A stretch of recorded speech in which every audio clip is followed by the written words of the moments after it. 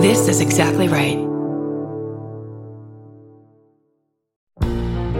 Forgive me for interrupting. I'm Bridger Weiniger, host of I Said No Gifts on Exactly Right. Each week, I invite my favorite people in comedy over to chat, and they always bring a gift. We're coming up on our 200th episode, and every episode is a gem. I have welcomed all kinds of great guests, including Cola Scola, Bowen Yang, Robbie Hoffman. It goes on and on and on. And you don't want to miss the 200th episode with the great Maria Bamford. What does she bring me? Find out April 25th. New episodes every Thursday. Follow I Said No Gifts wherever you get your podcasts.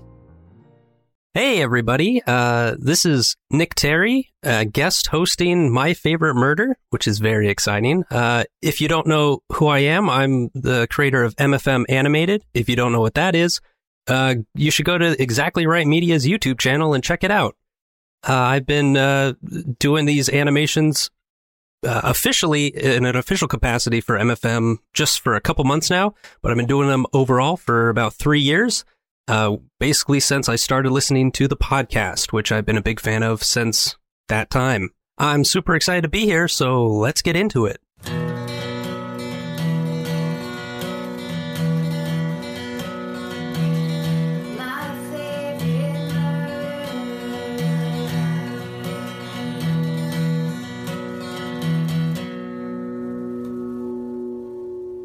The first story we're going to hear is from Georgia. It's from episode 186, Sprankers, and it's all about stories of people buried alive.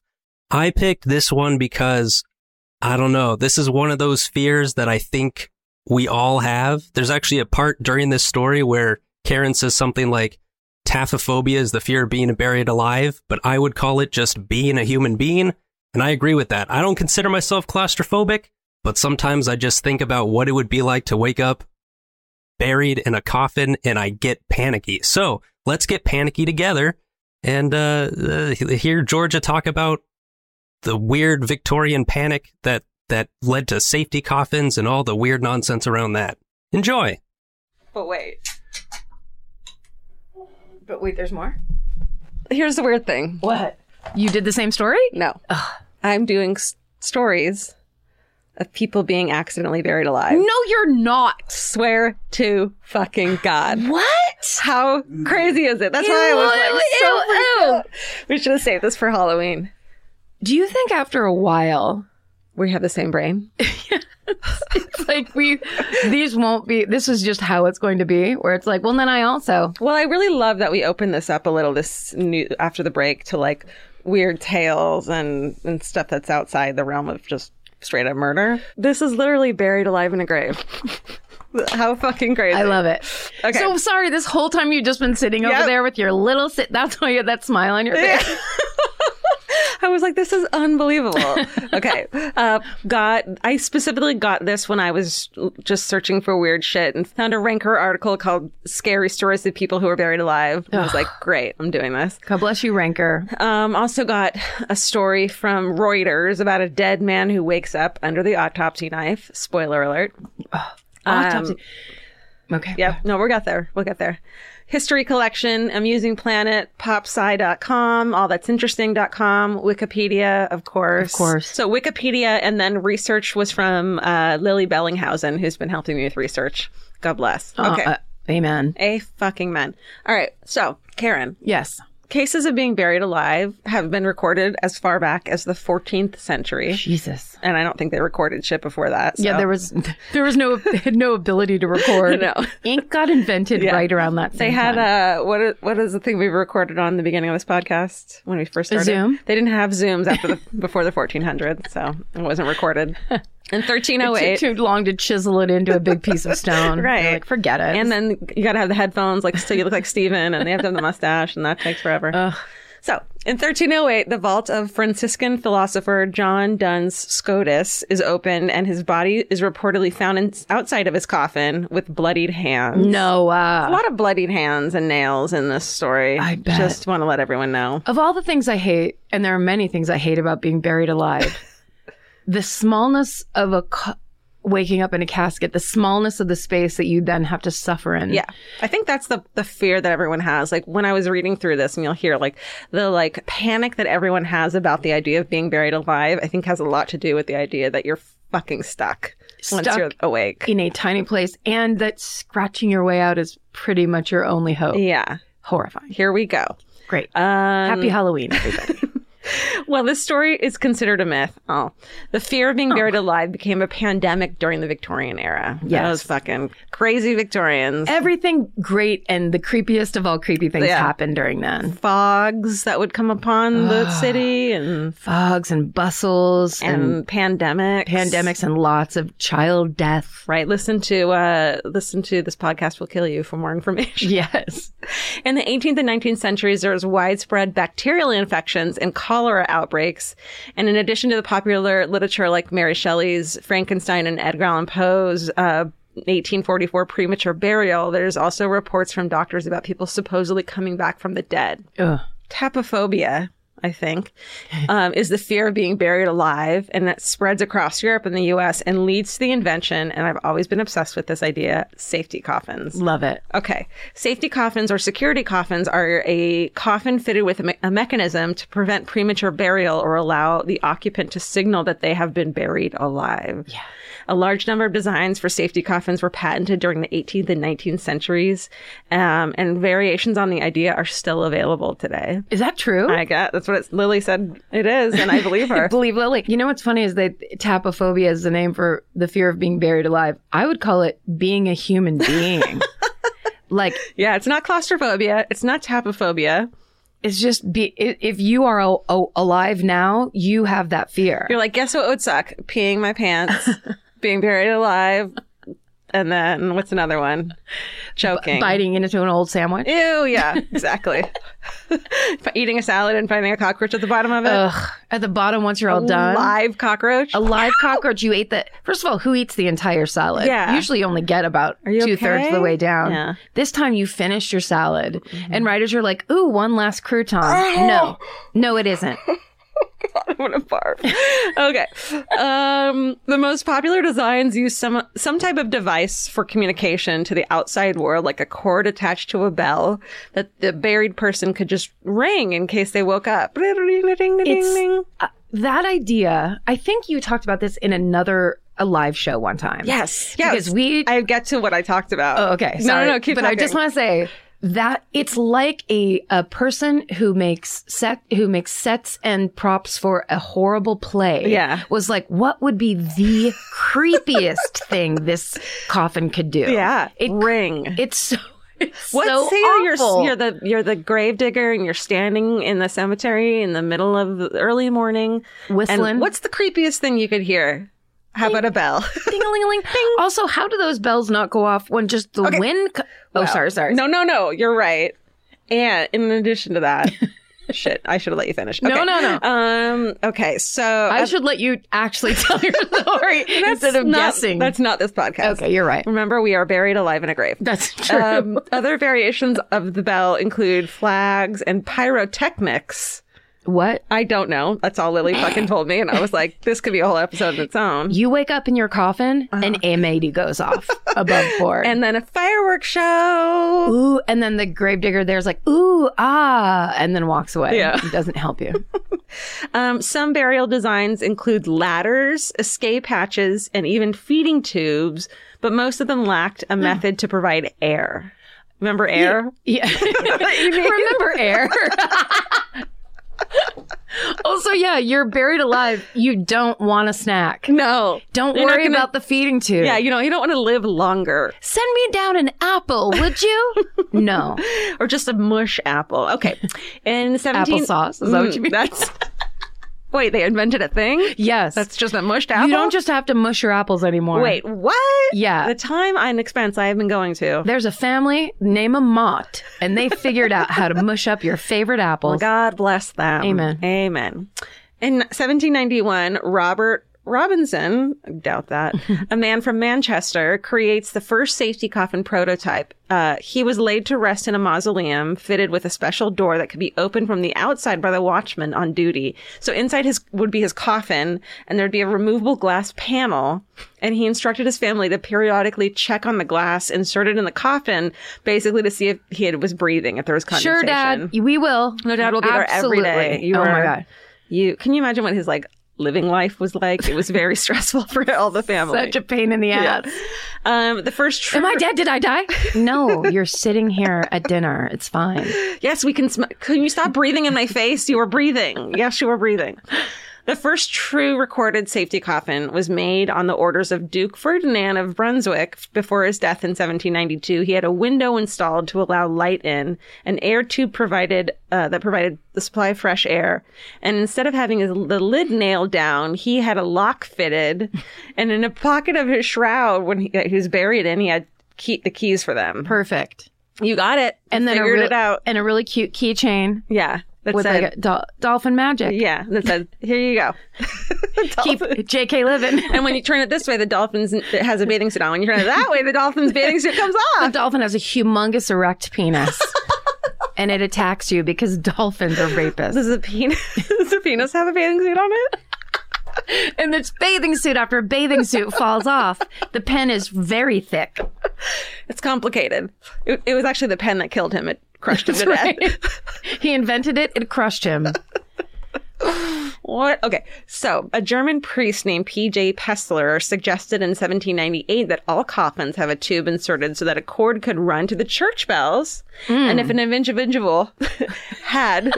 Oh, what's that you say? An individual had been buried. I've only had one can of wine, I swear to God. Why are there two sitting there? Because I'm drinking the other one. It just hasn't been drank yet. Girl,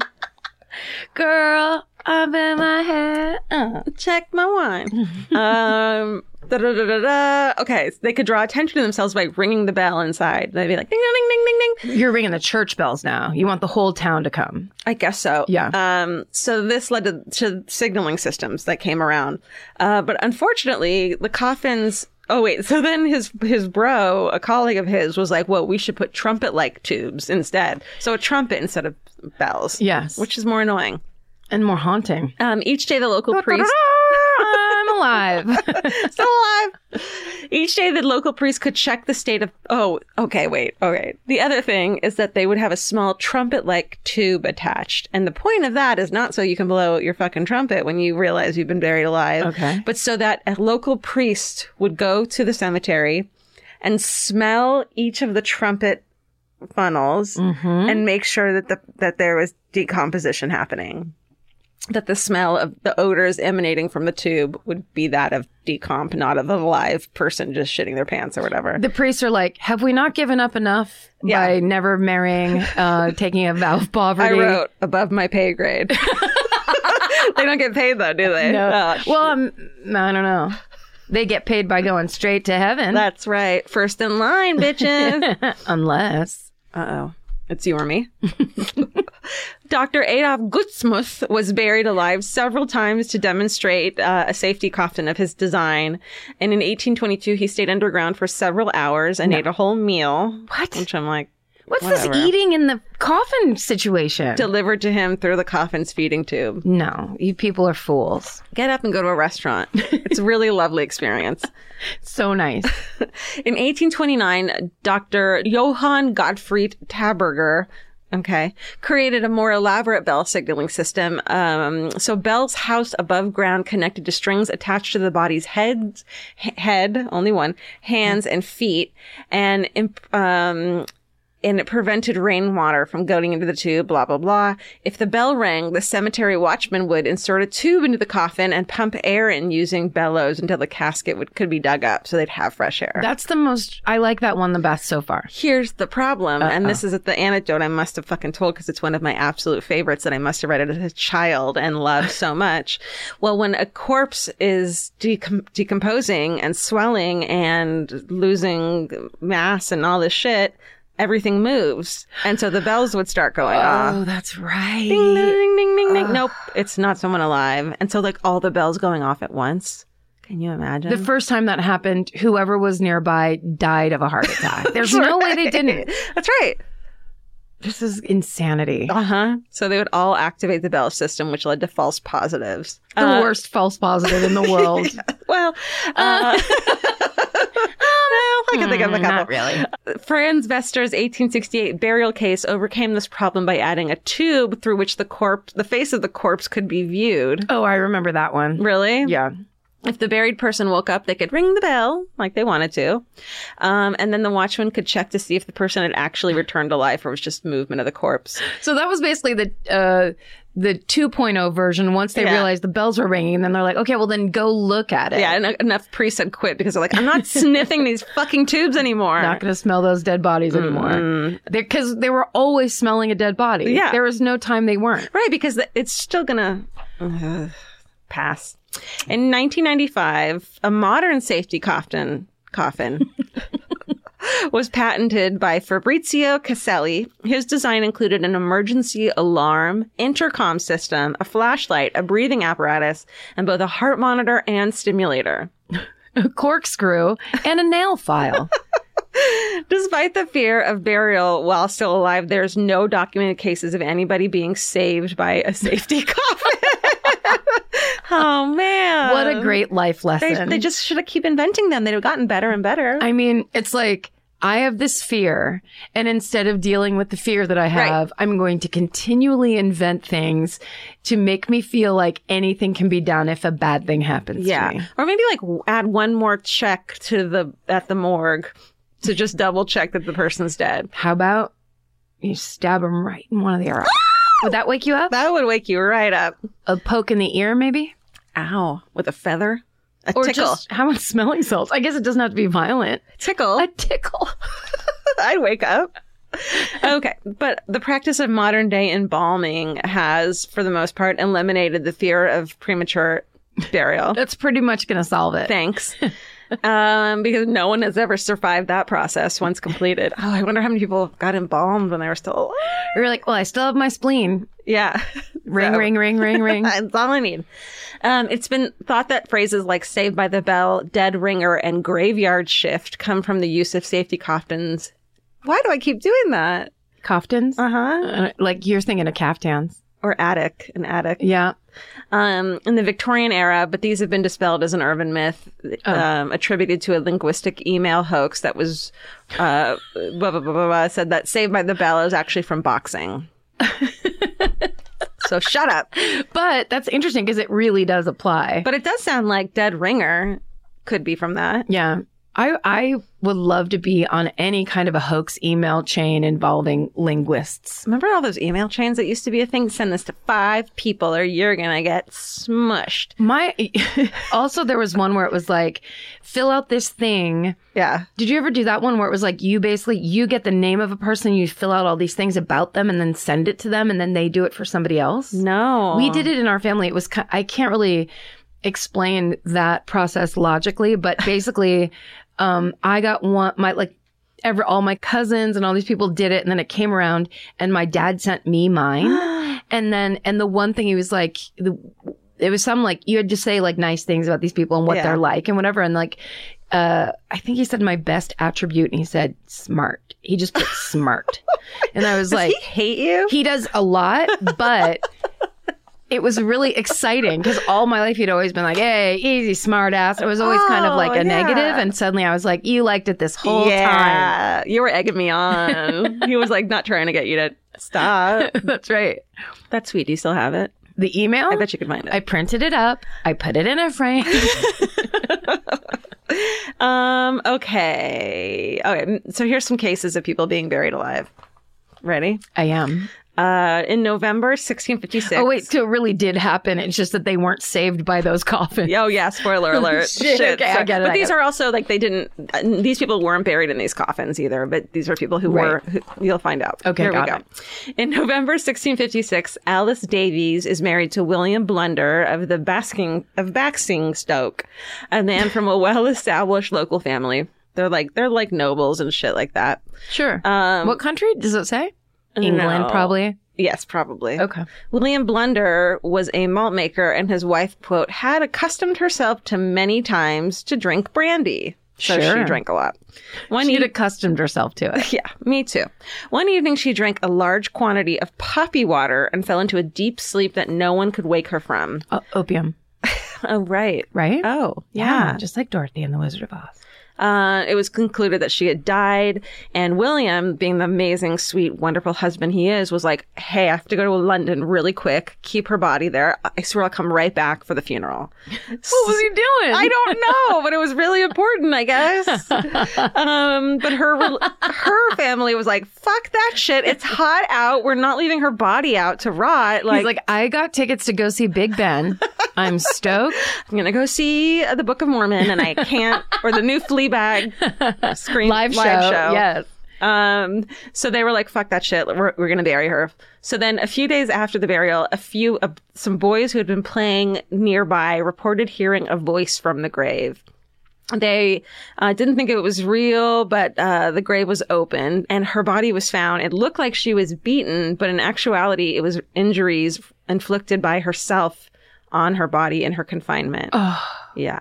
So being unable to detect any continuing signs of life, those present at the scene, they put Alice back in the grave overnight and the coroner summoned the next day. And they had found that she tore off a great part of her winding sheet, scratched herself in several places, beaten her mouth so long it was filled with blood, and she was now definitely dead. Sorry, are you saying she was buried alive twice?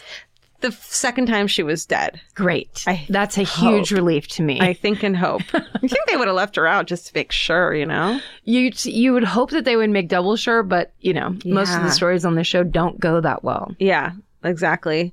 No one's convicted or, gets in trouble for this, although the town had a considerable fine that they had to pay because of this. The whole town? I guess the whole town. We're all going down together. Yeah, this sucks on all of our parts. Yeah. So in 1880, here's another one. 1884, Kentucky's Hickman Courier reported that a young woman by the name of Anna Hockwalt is dressing for her brother's wedding. She sits down to rest in the kitchen, as we all do, and then someone checks on her, and she's just laying there with her head against the wall and appears lifeless. Medical aid arrives, and the doctor thought she was dead. He couldn't revive her, and she had a nervous nature, and the fact that she suffered from heart palpitations was the cause of death, they said. Mm-hmm. But Anna's friends were like, this doesn't seem fucking real. And her ears look pink still, her friend said. So they figured blood was still flowing through them. Mm-hmm. Her friends must have just gotten drunk at the fucking funeral, though, because they didn't tell her family about this and their assumption until after she's buried. Great friends. No. Yeah. Parents. You know what I was thinking? Remember when her ears were pink? I just think she's still alive. Her parents are like, what the fuck? They dig her back up and they find Anna's body. She's lying on her side. Her fingers are gnawed almost to the bone. Yeah. And her hair is torn out by the handful. Of course. I mean, all bets are off. No. You wake up in that situation. You're like, just kill me? Yeah. In 1889, a woman named Octavia Smith married a wealthy Kentuckian named James Hatcher. They had a son named Jacob, but the infant mortality rate was so high back then that this Jacob died in infancy. And Octavia goes into a deep depression. She's bedridden and she shows signs of a mysterious illness. And eventually she enters a coma-like state and no one can wake her up. She's pronounced dead in May of 1891, just 4 months after her infant son died. Oh. It was super hot that year, so Octavia's buried quickly, and embalming wasn't a common practice yet. But a few days later, other people in the town began falling into a similar coma-like state that she had, with shallow breathing patterns, and they wake up a few days later, though. They discover it is an illness caused by the bite of the tsetse fly. Tsetse. Thank you. Tsetse fly. Fearing that she'd been buried alive, her husband James panics, has her exhumed, and she had been buried alive. Oh. But James was too late. Oh, no. Her coffin was airtight. He found the coffin lining had been shredded, and Octavia's fingernails were bloody. Yes. So many bloody fingernails. And her face was frozen in a shriek of terror. Yes, I believe that. James is traumatized as fuck. He reburies his wife, erects a lifelike monument of her that sits in the cemetery that she's still buried in. I know. Ooh. Does it say where? It is, I think Kentucky was where they're from. Kentucky, yeah. I mean, there's a mausoleum you want to go visit. Oh my God. At midnight on Halloween. No. show? Should we do it? Let's record. Let's record on Halloween from a fucking cemetery. Inside a mausoleum. Want to? As many people as can fit. So it'll be like an 11-person live show. And we'll all be screaming at the top of our lungs the entire time. What was that? Okay. Eleanor Markham is an American woman who became one of the most prominent cases of averted premature burial in the 19th century. According to news reports, 22-year-old Eleanor Markham, was pronounced dead in Sprankers, New York. Which is like, what? How have I not known about that? You know what I would love? If Lily misspelled Yonkers. Sprankers. If Sprankers is real, we're doing an only Sprankers hometown mini episode next week. Sprankers. Stephen, do you mind Wikipediaing He's Sprankers? Already doing it. Of course he is. He's on it. When George is done, we can do a quick update on what Sprankers is all about. Oh my God, it's real. Oh, Lily, you're off the hook. Yeah, Sprankers is a hamlet in the town of Root, Montgomery, New York. Wow, Sprankers. Notable people. George A. Mitchell, founder of Cadillac. Oh. Is from Sprankers? From Sprankers. And that's why every Cadillac has the trademarked Sprankers handle on the driver's license. Please send us Sprankers hometown and put in the subject line Sprankers hometown. Please write Sprankers, bitch. Please just keep in the subject line. Please let us keep saying the word Sprankers. It's our favorite word. Wow. Okay. This is July 8th, 1894. How am I 50 and I've never heard the town name of Sprankers, New York? They're fiercely private. I'm so tired of people keeping things from me. It does feel like people are always keeping shit from us. It feels like people are talking behind our back about Sprankers. Like everyone knows about it but us. They refuse to tell us. Should we go to Sprankers? This is the only podcast that doesn't know about Sprankers. It's so sad when they talk and they don't know about Sprankers. And they don't mention Sprankers every 5 minutes. Okay. She's dead, they say. It's warm. They're going to bury her quickly. Her coffin is closed and fastened after the family members say goodbye in the church. And on the way to the graveyard, the hearse is stopped after a noise is heard coming from the coffin. Oh, thank God. She doesn't go underground for No. this. The lid is unfastened and she says, "You're burying me alive." I love her. I'm in Sprankers and you're burying me alive. Holy Sprankers, you're going to bury me alive? You fucking Sprankers. And then the doctor who had fucking done this was like, "Hush, child, you're all right. It's a mistake easily rectified." Yeah, now, bro. Step off, bitch. She says that soon after she had fainted, which is when they thought she was dead, she had recovered after being administered some stimulants. Cocaine. Yes, cocaine for their every ailment. Except for getting alive. She said that she had been conscious the entire time of the preparations for burial, but she couldn't cry out. And she thought she was going to be buried alive like the whole way. And finally she was like, "Move your fucking body, Sprankers." And she was able to make a noise. That's the worst thing. Yeah. Knowing you're going to be, oh my God. Yes. I don't think I usually have these feelings when we talk about terrible, terrible things to each other. Yeah. This one's getting to me. Yeah. I do not like it. Well, guess what?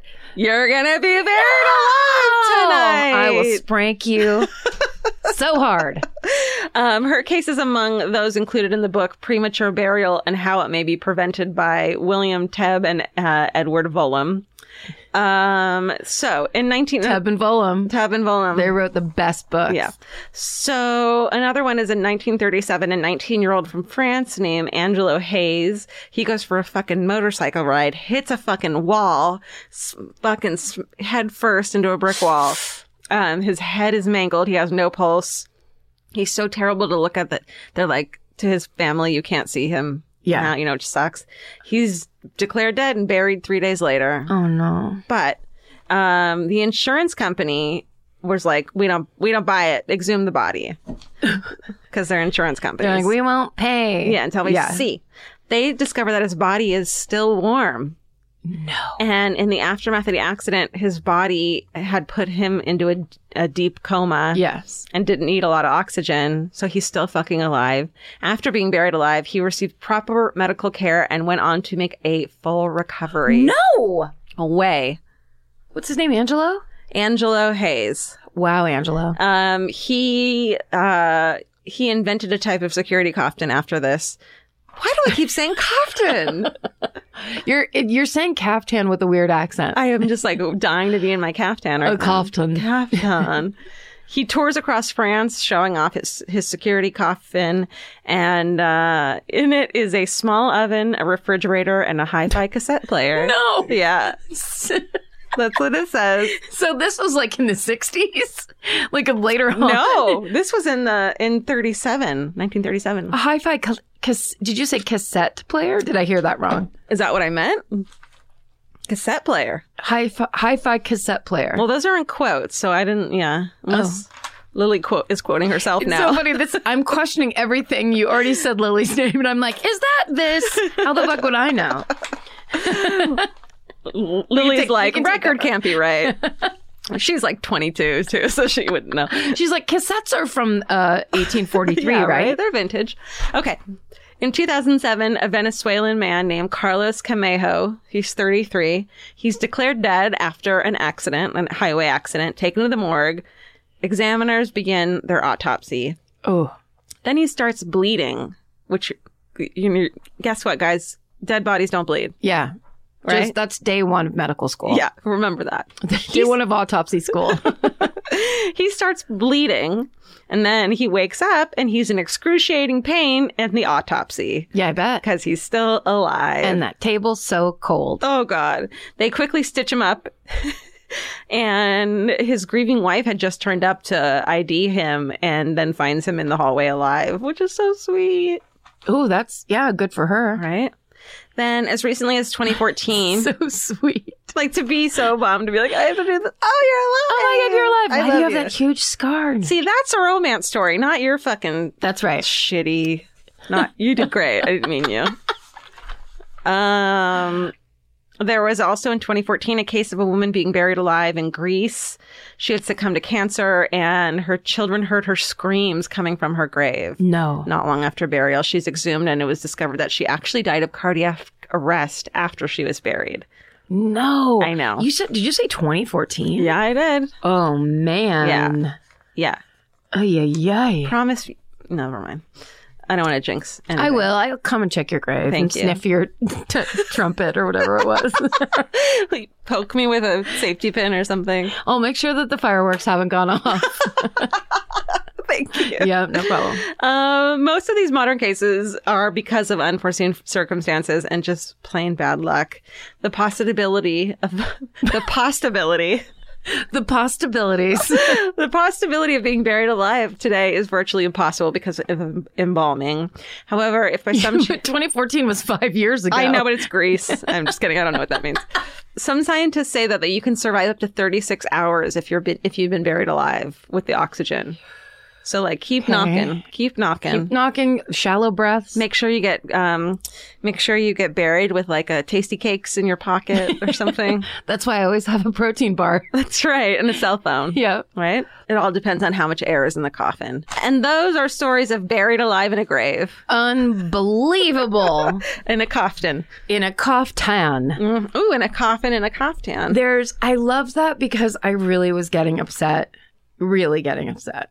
That's such, there's a Ryan Reynolds movie where he is buried alive. No. And it's him and a lighter. It's very frustrating. It's not the whole movie, but it's a lot of the movie, and it's insanity. Buried alive in a coffin. In a grave. In a grave.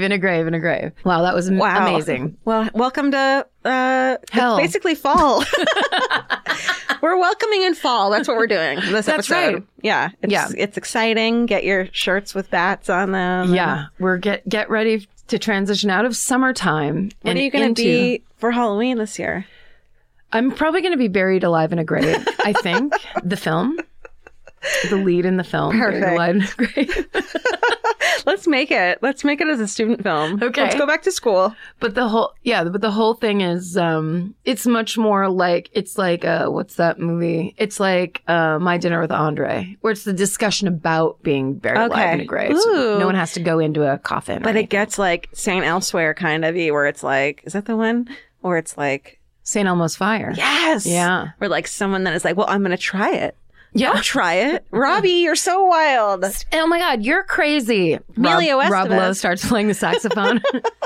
A lot of amazing cocaine use in that movie. I fucking bet. Oh, I love it. Demi Moore does way too much cocaine and she opens all the windows in her room. And then there's this insanely 80s shot of her. I'm sure I've described this before because it's truly one of my favorite memories from my teen years. Yeah. And this is how everyone in my family should have known that I was a drug addict waiting to happen because that scene was like, I was like, yeah. Was she just doing cocaine? And she did a ton of coke by herself and then was in her room holding her knees. I think she was wearing like a shirt and no pants. Yeah. Holding her knees. All the windows were open and these long white curtains were blowing. And you were like, great, that looks fun. I was like, I love this. I want to do this. That looks lonely and cold. Her room, I think it's because she had high ceilings and the walls were painted a cool color from what I remember. Romanticizing cocaine. I mean, it's one of the more romantic elements in filmmaking.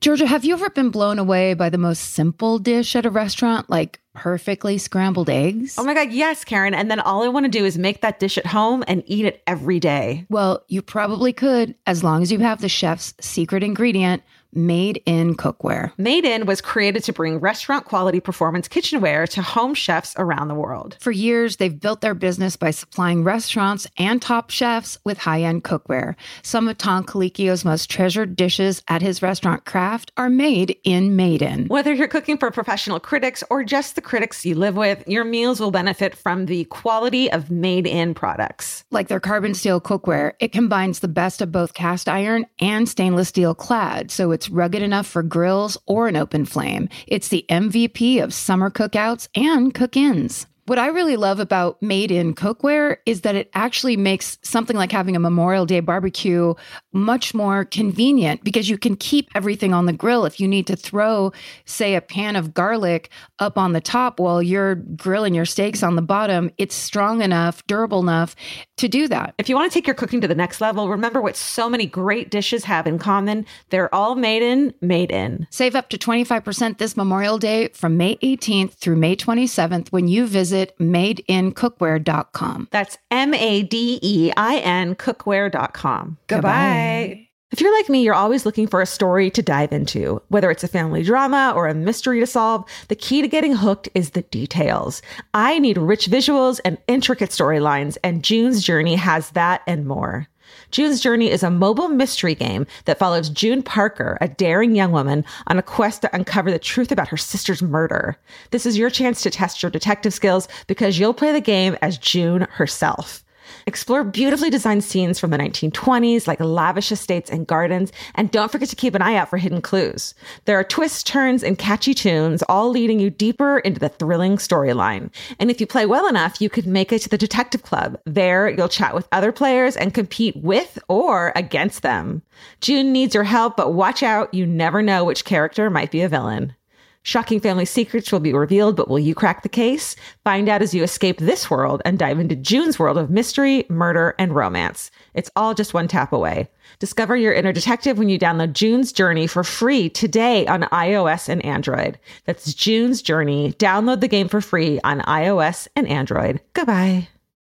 What a collection of delightful stories. I think that collection is just prime MFM because it was equal parts joking around and riffing and discussion about a terrifying, horrible thing, which is really, isn't that why we're all here in the first place? For Karen's story, we're going to go to episode 183, Here We Back Are, where she talks about the Mothman legend and the Silver Bridge collapse. I have obvious connections to this one just through animation. I'm with Georgia also in that I had never heard of Mothman before this, even though I'm a big fan of urban legends. And here in the Pacific Northwest where I'm at, we've got Bigfoot, we've got some of the big ones. But this one, I've always loved urban legends and the idea that there's this spooky Mothman creature that appears and then vanishes in the wake of a disastrous bridge collapse is just the coolest, worst, best, awful, great thing. So enjoy. And with that, I'm going to change gears on you. Great. As I am wont to do, only because for me, it's still summer. Yes. I don't want to let go of that endless summer feeling yet. No. And so my story this week is going to be it's actually partly a disaster story, but then it's also partly a cryptozoology legend. That's right.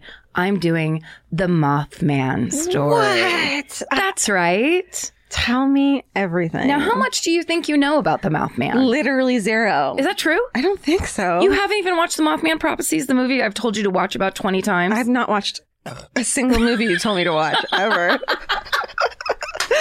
I keep meaning to have a night and just watch all Karen's movie recommendations. I'm going to make you a list. Oh, I have something for you. Oh. My friend Doug Jones, who's going to be DJing the night, who I write about in the book Stay Sexy, Don't Get Murdered, as being someone who likes to share weird, obscure things like Mr. Show and Largo with, made us a movie from the TV, Murder in Texas, the 1981 TV movie about the murder that you covered. Yes. What was it? Oh, God. This could be the one about the rich woman and her shitty husband and her father. The husband killed her. She was into horses. And the father killed him. Yes. This was a live show that we did. I don't know if we've posted it. Really? Well, we must have posted it if he knows about it. I think it wasn't a live, Stephen. What are we talking about? Yeah, I know it was because we did it in... Oh, that's right. It was while we were there. Texas?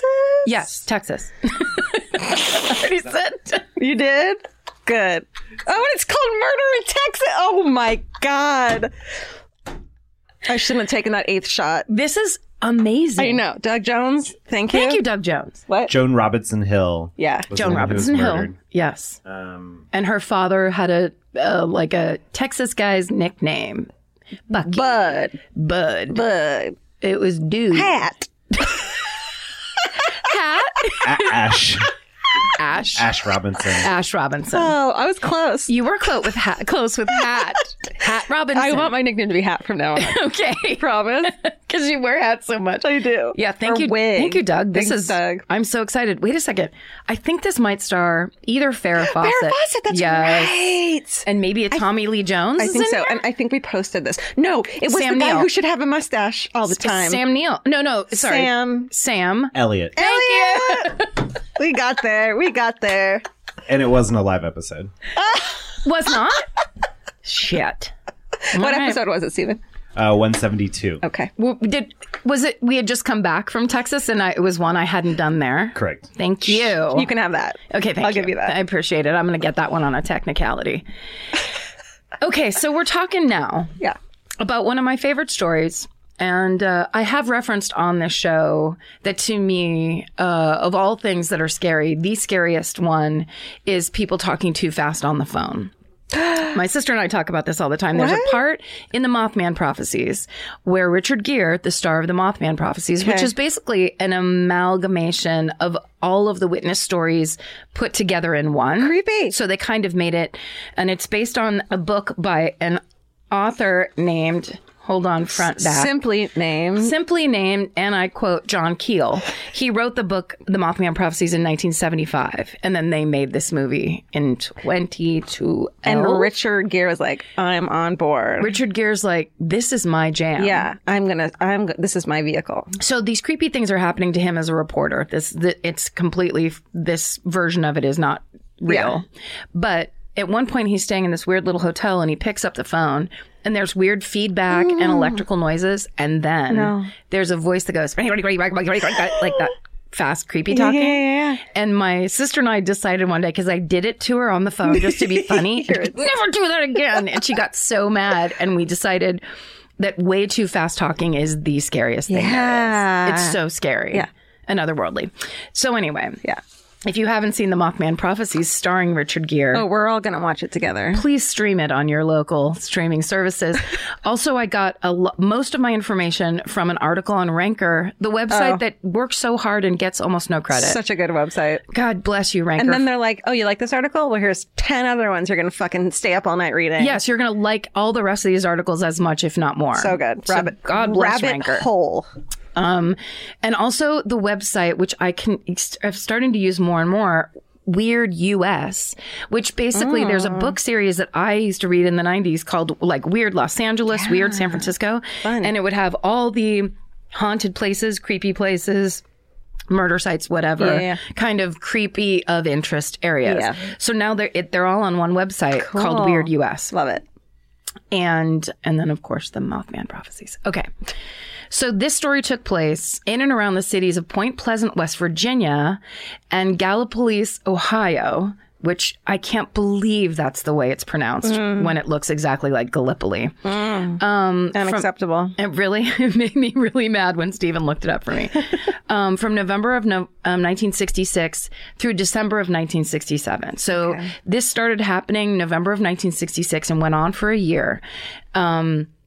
And these two cities sit directly across from each other across the Ohio River.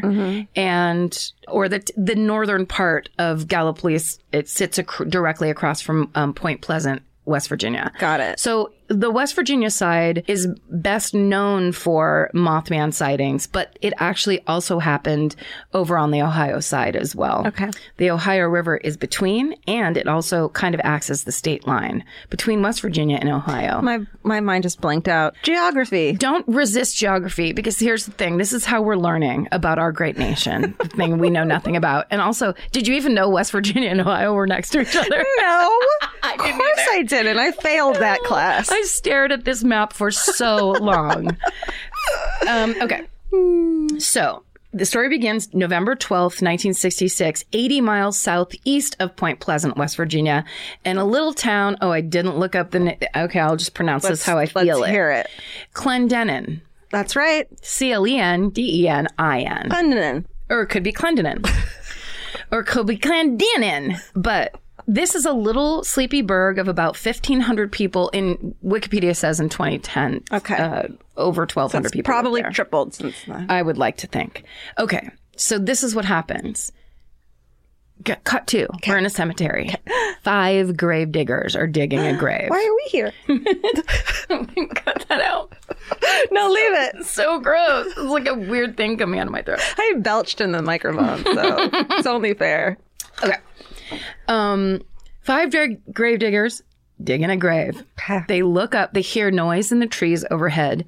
They look up to see a man-sized black bird with huge glowing red eyes fly out of the treetops and then down low to the ground near them and away. Okay, so it's not a man. It's just the size of one, and it's a giant bird. Yes. Okay, I think the word man being thrown in there is confusing. Man-sized. It was a hyphenate. Okay, got it. A man-sized bird. Got it. So he didn't have like hands and arms. No. He didn't have like weird eyebrows that need to get trimmed. No, it was just size-wise. Got it. You know, birds are usually the size of your arm or smaller. Or fist. Not my man. Not Vince-sized. Okay, so for me, immediately kicking this off, my cynic mind goes, when have there ever been 5 grave diggers anywhere? Sure. Unless this was a unionized cemetery from the late 60s. Yeah. 2 max. Totally. 3 maybe. What is this, fucking Family Annihilator? Yeah. How do you get 5? Why are you all together? And they're probably also kind of freaked out a little because they're in a fucking grave yard digging. They might be used to it if it's their job. True. Unless they're just digging a grave and they're not professionals. Ooh. We don't know. It was the late 60s. Speculation. Anything could have happened back then. But then the fact that so I was saying con that it's 5 because I'm not buying it. The con that it's grave diggers because it starts on a dark and spooky night or whatever. But then pro is the fact that 5 individuals came forward. So that's meaningful. Yes. Although I'm sure they were ignored and humiliated by the authorities. But 3 days later on November 15th, 2 young couples in Point Pleasant, West Virginia. Their names are Roger and Linda Scarberry and Steve and Mary Millette. They report seeing a, quote, large flying man with 10-foot wings. Now, that's different than a man-sized bird. That's right. This is a man that flies with huge wings. I think someone wrote that down wrong.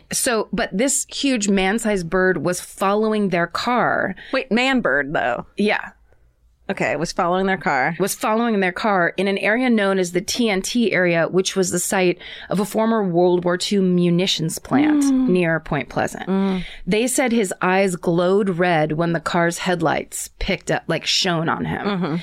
Like a big man-sized deer in night vision. Okay. But a moth man. Got it. I'm here for this. That didn't help. Okay. You just said a bunch of words. Right? Then more sightings start coming in. On November 17th, so that's 2 days later, a teenage boy is driving down Route 7 near Cheshire, Ohio, and he sees a gray, man-shaped, 10-foot tall creature with red eyes. Based on the pictures, I think the reason they're saying man-shaped and man-sized is because it's got wings, but 2 legs. Ew. Yes. And also, the head stops mid-wing and doesn't go up above it. So it's like, it doesn't look like a man wearing like wings. A hawk who's got a it's like, yes, the head's down low, almost like below the wingspan. But it's a bird head, not a man head. But the head part is a question mark. Okay. Oh, Stephen has a bunch of pictures. Yeah. Let me take a look. Oh God, I just closed it. Stephen, what's your password? I'll say it on air. CATZ. Cat. 555 cat. It's like an owl who has eyes in his chest. Yeah, we'll come back to that part. Okay, that's creepy as fuck. We'll post that on. It's very upsetting. My Favorite Murder on Instagram. All our socials. Go on. Okay, so this teenage boy driving down Route 7 sees this tall, gray, man-shaped, 10-foot tall creature. That's bad enough. But then he tells the authorities that as he sped away, it followed his car. Yeah. So very creepy and spooky. Then about 2 weeks later, we're back over in Ohio at the Gallipolis Airport Gallipolis Airport. Thank you. 5 pilots. 5? Circle in red and put a question mark above. 5 pilots see what at first they believe to be a weird airplane flying at 70 miles an hour. Then they realize is some sort of large bird with a long neck. Why are there 5 pilots on one plane? We don't know if they were separate and it was 5 reports. Okay. If they just loaded a plane filled with pilots of like, we have to get this thing where it's going. Everyone's a little sleepy. So if everyone takes a turn, it'll be great. 1 awake co-pilot equals 4 sleepy co-pilots. Yeah. Also, back then, did all men spend time in groups of 5? And is that why things are so fucked up now? I trust pilots. I do too. Do you? I do. Except when you find out like one of them, they get arrested because they're drunk trying to fly a plane. Yeah, but that never happens almost hardly ever. Joking, JK. So then it is credible because they see a lot of stuff. Sorry, gravediggers. I trust you too. But... we absolutely trust you. Yes. But you see creepy stuff. Yeah. You're creeped out a lot. Yeah. There's a Scooby-Doo element to being a gravedigger that when you're a pilot, you're just like, I've got everything on lock. Yeah. And I must. I'm from the Air Force. So then on December 7th, 4 adult women, because it's women, so it has to be one less. 4 adult women are driving up Route 30. I'm saying these roads like we know them at all. Oh, sure. Route 30. You know Route 30. It's all take windy. It to the 10 to the 110 to Route 30. To the Route 30. Okay, so they're driving up Route 30 and they see what they report to be a brownish silver man-shaped creature with glowing red eyes. Creepy. So you can rely on the women to get accurate about that color. Yeah. Maybe the sun was setting. Crimson. They're like crimson. There's like, he was either super tan. Big apple red. That's what I paint my toenails. So authorities are baffled, probably very scared, because they keep on hearing these stories of people seeing creepy shit. Yeah. So the Mason County, West Virginia sheriff comes up with a totally logical answer to this mystery. He claims that everyone's seeing an unusually large heron that has gone off of its normal migration route. And he refers to the bird, whether it's a local terminology or he's just mad, he calls it a shite poke. Shite poke. What's that? I don't know. I know. It might be slang. Okay. Then a wildlife biologist at West Virginia University tells reporters that the descriptions of the Mothman all fit the sandhill crane, which is a large American crane with a 7-foot wingspan that's as tall as a grown man with reddish circles around the eyes, and that it could be just this type of crane that's somehow Say you're taking a fucking shortcut down an alley. Stephen is showing me this crane.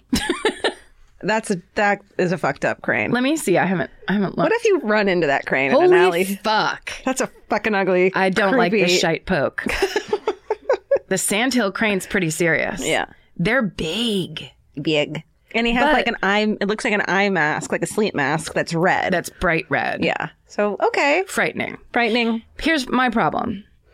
This bird is white, as are many cranes. Mm-hmm. These are white, gray, a little bit brown. Mm-hmm. I'm not buying it. Okay. Maybe also, everyone was on acid. I mean, this was definitely when acid started getting popular. So I would not argue you. Maybe it's like the Salem witch trials where there was mold on the grain that made their head. Did you hear about that? Is that why? Theory? That's one of the theories, and I fucking love it because I'm obsessed with mold. Hence fucking This Podcast Will Kill You being on our network. It's amazing. That there was this mold on the grain that they used to make the bread, and everyone went fucking hallucinogenic psycho. Psilocybin style. Exactly. Yes. Hell yeah. Read about it. Okay. People. Not now, right? No, Later? please listen to this podcast. Okay. So essentially, now we've got the crane theory in the mix. And people are like, phew, it's just a crane. Right. It's just a huge man-sized crane. Yeah, calm down. Okay. But none of the witnesses who hear this say they saw a crane. Right. They're like, no, it's simply not that. I know what a fucking crane is. Yeah. Don't you dare condescend to me, professor. So, including a man who's a contractor named Newell Partridge. And he argues that the theory doesn't explain all these weird electrical interferences that he's been getting at his house since he spotted the Mothman in a field on his property. And he basically saw it in a field and put up a flashlight, saw the glowing red eyes, and was like, that was no crane. And here's how I know. Because since I saw the Mothman, my German Shepherd has disappeared. What? That doesn't mean anything. Yeah. It ate the dog. Oh, got it. or did it run away and join the Mothman? Join that crane. And they became a fucking dynamic duo. The crane carries the German Shepherd like a little baby, a newborn baby. In his mouth. And they're like, fuck migration patterns. We're going wherever we want in West Virginia. We're gonna do it. Let's do it. Okay. Newell Partridge is like, no, something weird's going on. I know it. My dog knew it. Do something about it. So now there's a reporter named Mary Heyer, who is a correspondent for the Athens, Ohio newspaper called The Messenger. Yeah, in the 60s. She wore the highest of heels. So she begins writing about all these strange sightings that she's seeing coming over the telegraph. I don't know if that's what it's called. Is that the telegraph? What? A Mothman, you say? Why? There hasn't been a Mothman around here in about 25 years. A really short amount of time. People start calling. So she starts writing about it in the Messenger, the Athens Messenger. Sure. Then people start calling her and telling her when they see UFOs, experiencing odd electrical interferences like Newell did. Mm-hmm. They also start hearing weird humming sounds coming up out of nowhere. On one particularly busy weekend, she got over 500 calls from people in the area saying that they had been seeing strange lights in the sky. 500 calls in one weekend. Holy shit. So she's something like, leave me alone. I'm trying to sleep. How'd you get this number? She's like, I'm just trying to report the news. Yeah. There's something about the sound of an old-timey cash register that really takes me back. I know. It sounds like someone is about to hand me an ice cream cone, but it also sounds like we just sold some merch. That's right. And if you're a Shopify user like us, you know that this sound means you just made a sale. Shopify has helped millions of businesses sell their products online, but did you know they also offer the same support for brick and mortar stores? From accepting payments to managing inventory, they have everything you need to sell in person. So give your point of sale system a serious upgrade with Shopify.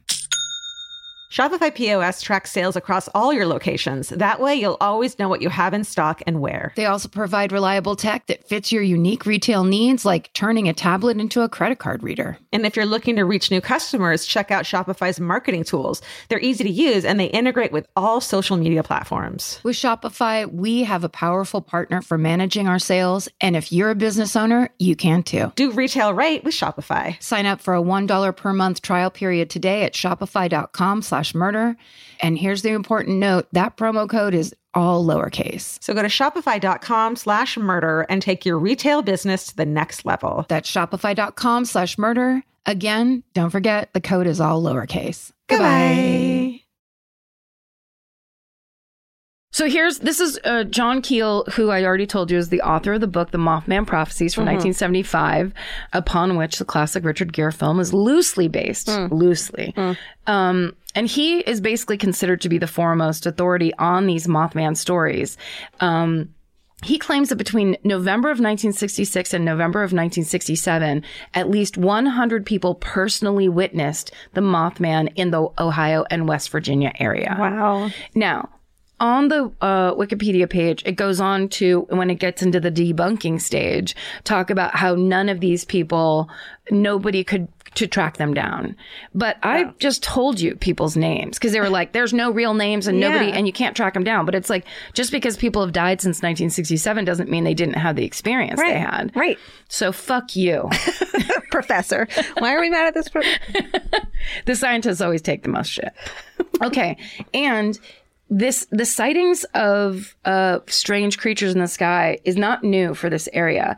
In the early 1900s, that area was known for reports of thunderbirds, which in cryptozoology are known as they're giant birds with 12-foot wingspans that were spotted flying up and down the Ohio River Valley. Stephen, do you want to look up thunderbirds? Because this is a real thing. Now, the pictures that you find on the internet, they could very well be hoaxes, but thunderbirds are kind of legendary. Wait, tell me what they are again. They're humongous birds. A lot of people think that are somehow holdovers, kind of Loch Ness Monster style. Or like pterodactyls. Exactly. They're like leftover dinosaur birds that come in and are just like, what's that, a toddler? Goodbye. Oh, no. And it happened to like the pioneers and stuff. Oh, shit. Yeah. So this is a story that's been going on for a while. There's also stories of similar types of creatures that would ascend from the sky that Native Americans and First Nation people have always told, where if a certain type of cloud would come in, they'd be like, get all the kids inside because those evil things, now I can't remember what birds. Those evil thunderbird type animals are coming. Oh my God. So this isn't new in any way, is my point. Wait, Stephen, let me see. I think this is it. Like a drawing? There were some cars showing up, the Thunderbird. Of course there were. You can't tell the size, but he's real ugly. Majestic. Ugly in a majestic in an ugly way. This looks like if your high school mascot is the Falcons. Yeah, it does. There's nothing. Stephen, there was actually a picture I was talking about. Wait, is it the science picture with the scientist with the giant? Read his text. Oh, yeah. You know what? Read his text. Seriously. Yeah. Stephen, can you bring up that picture? Yeah, he brings up a pencil drawn. It might as well say Alex P underneath it, or like, or have like the one I was looking for. Have a Stussy. Look at that big ass bird. Holy shit. Stephen, will you post this picture also? Yeah. And that's also, not... Stephen, will you find out if that picture's a hoax? Yes. That's insane. So if crazy. It's a hoax, they'll tell us. That's a hoax. There's no way there's that big of a bird. This is the fun part of the show where we're going to say something's real, and it's your job to tell us if it's a hoax. But say it angrily. Yes. Make sure that you act like we are always supposed to get everything right. That's right. We should do better. We're your primary source of news. Okay, so what we're saying is just that big, huge bird-like things in the sky is not new for this Ohio Valley area. Get with it. Ohio River Valley area. I don't know if it's a valley. That's how I go wrong, is adding in words like that. Okay, so all of the witnesses, here's the difference, though. In this period of between 1966 and 1967, all the witnesses who reported seeing the Mothman gave similar descriptions. It was wider than a man, but had human-like legs, that its eyes were set near the top of the shoulders, which is the creepiest aspect of it. Yeah. And that it had bat-like wings that glided rather than flapped when it flew. And when it flew away, it ascended straight up into the air like a helicopter. And it flipped you off on the way out. It said, bye, bitches. Bye, Every time bitch, it said, bye, bitches, which is rude. It'd say, well, they didn't know at the time what it meant, but hashtag, bye, bitch. Bye, bitch. And I'm like, what's a hashtag? It said it really fast. Scary. So scary. Witnesses also described the murky skin as either being gray or brown, and that it emitted a humming sound when it flew. Like that? Like it was nervous in the grocery store. Again, and I probably said this before, if you're ever near a person who just starts whistling or humming, you're getting your pocket picked. And you need to keep your eyes open. You need to put that head Just start punching, I think is the answer. But first, start by punching behind you. Yeah, you be the weird one. If someone's humming near you, become the weird one and just start punching. Yeah, because you can always stop and walk away. They're still the weird one that's humming. We are so back, baby. Okay. Can you feel it? Can you feel the energy of it? Okay, so, this is my favorite sentence of all of this research. The humming sound when it flew, and then it says, it was also incapable of speech. It communicated with a screeching sound. Me too. So thank God it didn't land in front of your car with its red eyes. And I was like, what's up, Jerry? I'm here to freak the fuck out of you. It's never like that. You mean it talked like a bird? But I bet it hummed. Anyway, what's up in your car? Okay, so all of this is fun and creepy and weird and cryptozoological, which is kind of my favorite, as we know. But, and maybe not true, as also my favorite. I believe it. But here's the part that's interesting and factual. These sightings continue for a year up until disaster strikes. The evening of December 15th, 1967. And all these commuters are sitting in their cars in traffic, waiting to cross the Silver Bridge, which connects Point Pleasant, West Virginia, and Gallipolis. Gallipolis? Uh-huh. It's Gallipolis. Yeah. And Gallipolis, Ohio, which are on either side of the Ohio River. Got it. So the Silver Bridge is a span bridge. It was built in 1928, and about 4,000 cars a day cross it. Wow. And that is very different since the 40 years ago when it was built. I wrote since its erection. Shut up. But the bridge has never been updated or rebuilt to accommodate the increasing drive time congestion. Uh-oh. So here's the way it happened. And I found these stories from a website called timeline.com, because I just put in Silver Bridge disaster timeline. And then there's a website called timeline.com. God bless it. And it had these stories on it. Okay. So around 5 p.m., there's a woman named Charlene Wood who's getting on the bridge to get home from her job at a hair salon. She's pregnant. She's been working all day. She just wants to get home. Her fucking feet. All around her, there's trucks, there's commuters, and there's people shopping for Christmas, because it's almost Christmas. Okay. Beginning in December.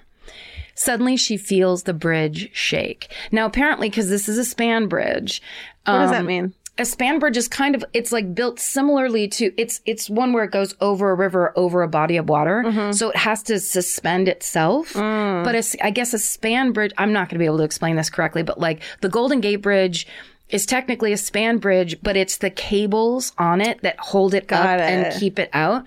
And so it's not like pillars. Instead, it's like holding itself up with tension. Exactly. But the way this bridge was built was flat pieces of metal that were a foot wide and like 2 inches thick. Okay. As opposed to, the Golden Gate Bridge is just all those cables. Yeah. So there is a tiny, and I think in the end, they found out that it was like a 3 millimeter wide flaw in the steel on one of the spans. But it had been there for so long, there was no way to inspect it unless they would have to like look at every single inch of the bridge. Right. But nothing had ever been checked or updated or whatever. So over the years and the way this bridge, it would move with the cars and with whatever. So people said it was very common to be on the Silver Bridge and have the whole thing move and shake and do stuff. Yeah. And it was just kind of, people were used to it. But over the years, this thing kind of wore away until this day. So Charlene is sitting there and she feels the bridge shake really hard. So she real quick decides to throw her car into reverse and back up as far as she can. Wow. And luckily she can. Because 1 minute later, 60 seconds later, the cars in front of her begin sliding down off the bridge and into the river. The bridge had collapsed and the cars were just going in. Holy shit. And she had somehow miraculously been able to back up to solid ground and get off the part that had collapsed. Oh my God. Yeah. And she said, and the water, of course, it's December, it's freezing. The water's 40 degrees. She said, it was like someone had lined up dominoes. I could see cars' lights flashing as they went tumbling into the water. The car in front of me went in, and then there was silence. So she was the last car that before they stopped going into the water. Shit.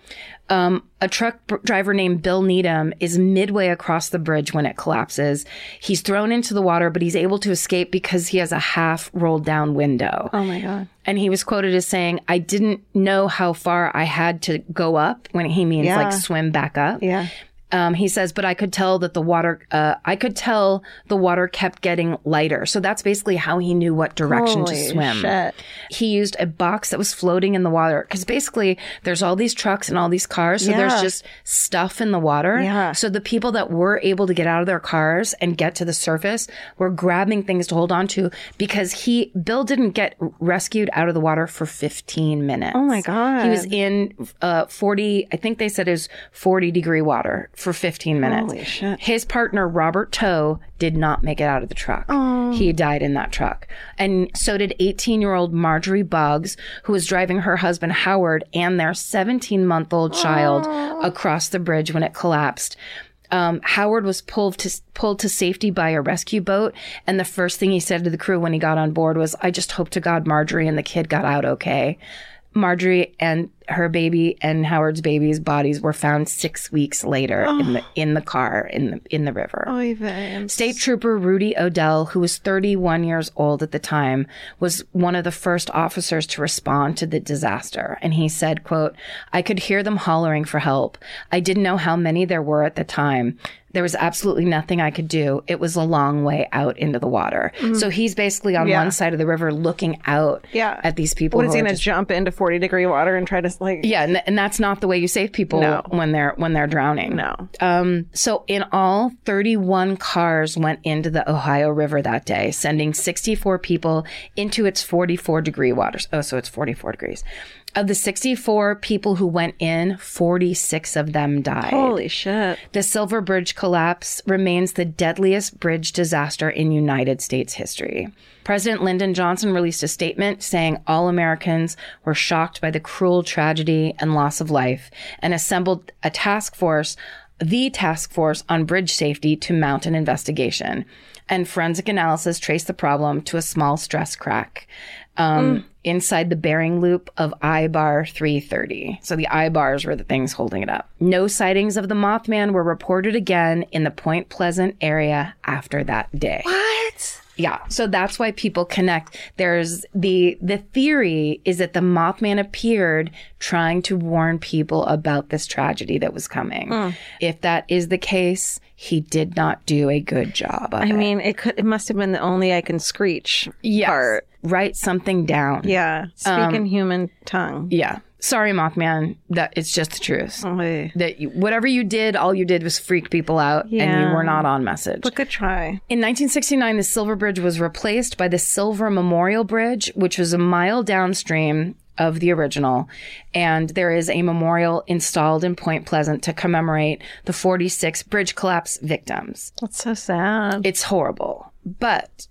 And I think the reason that legends like this pop up, because a lot of, the theories are that there's always been this legend in like these stories, and that it comes up after the fact. Right. Because people want to lace some kind of, that there would be help or something out of this just senseless tragedy where in the middle of the day at Christmas time, all these people just got dumped in the river and died. So it's this, there is a lore and a legend around it, like something was there and it could have helped. But also I think it's that idea that that maybe somebody's watching us could help us prevent these tragedies in the future. If we just knew how to pay attention to them correctly. Right. And understood screeching. Yeah, exactly. Now, on an up note, Point Pleasant held its first annual Mothman Festival in 2002. Oh, really? And a 12-foot tall metallic statue of the creature, created by artist and sculptor Bob Roach, was unveiled in 2003. Yes, there are pictures. Wow. And it's much more silver and beautiful than any of the drawings or illustrations. And also much, much taller than the way people described it. The Mothman Festival is a weekend-long event held on the third weekend of every September. And there are a variety of events that go on during the festival, such as guest speakers, vendor exhibits, a Mothman pancake eating contest. Yes! Can we go? Could we please? Can we be the speakers? I mean, we have to hit the Circleville Pumpkin Festival first. Right. I think this should be number 2. Yeah. And then also the Cheese Festival in Wisconsin. Yes, that's right. In Athens, Wisconsin? I think so. Isn't it some kind of a other foreign city name? You're so smart. Stephen, thank you. I just love that it's a Mothman pancake eating contest. Like, moths love pancakes. If you're going to have how about you have a wool suit eating contest? Because that's the real deal. My vintage dress eating contest. Yes, exactly. It'd be way harder, way longer, but much more accurate. There's also hayride tours focusing on the notable areas of Point Pleasant. And there's now a Mothman Museum and Research Center that opened in 2005, run by someone named Jeff Walmsley. Good job, Jeff. Jeff, if that's still open, God bless you. It'd be amazing to go look at that. That's right. And that's the legend of the Mothman and the tragedy of the Silver Bridge collapse of 1967. Wow, that was not what I was expecting. Great job. Right? Yeah. I didn't feel like getting fully back into the full tragedy. No, I get it. That was a good one. And just a touch of it at the end. I feel like, we can do stuff like that now. And we do this at live shows a lot of the times too, of like urban legends and stuff like that. Yeah. I feel like now that we're back. It's storytelling. This is new. We don't need to find the world's worst murder every week. It can also be stories like this, and I like that. Spooky. So that was the story of Mothman. Like I had mentioned beforehand, my connection to that is there is an animation I did of a portion of that story where they talk about the description of Mothman, hashtag buy bitches and all that good stuff. If you want to check that out, head to the Exactly Right Media YouTube channel and you can give that a watch.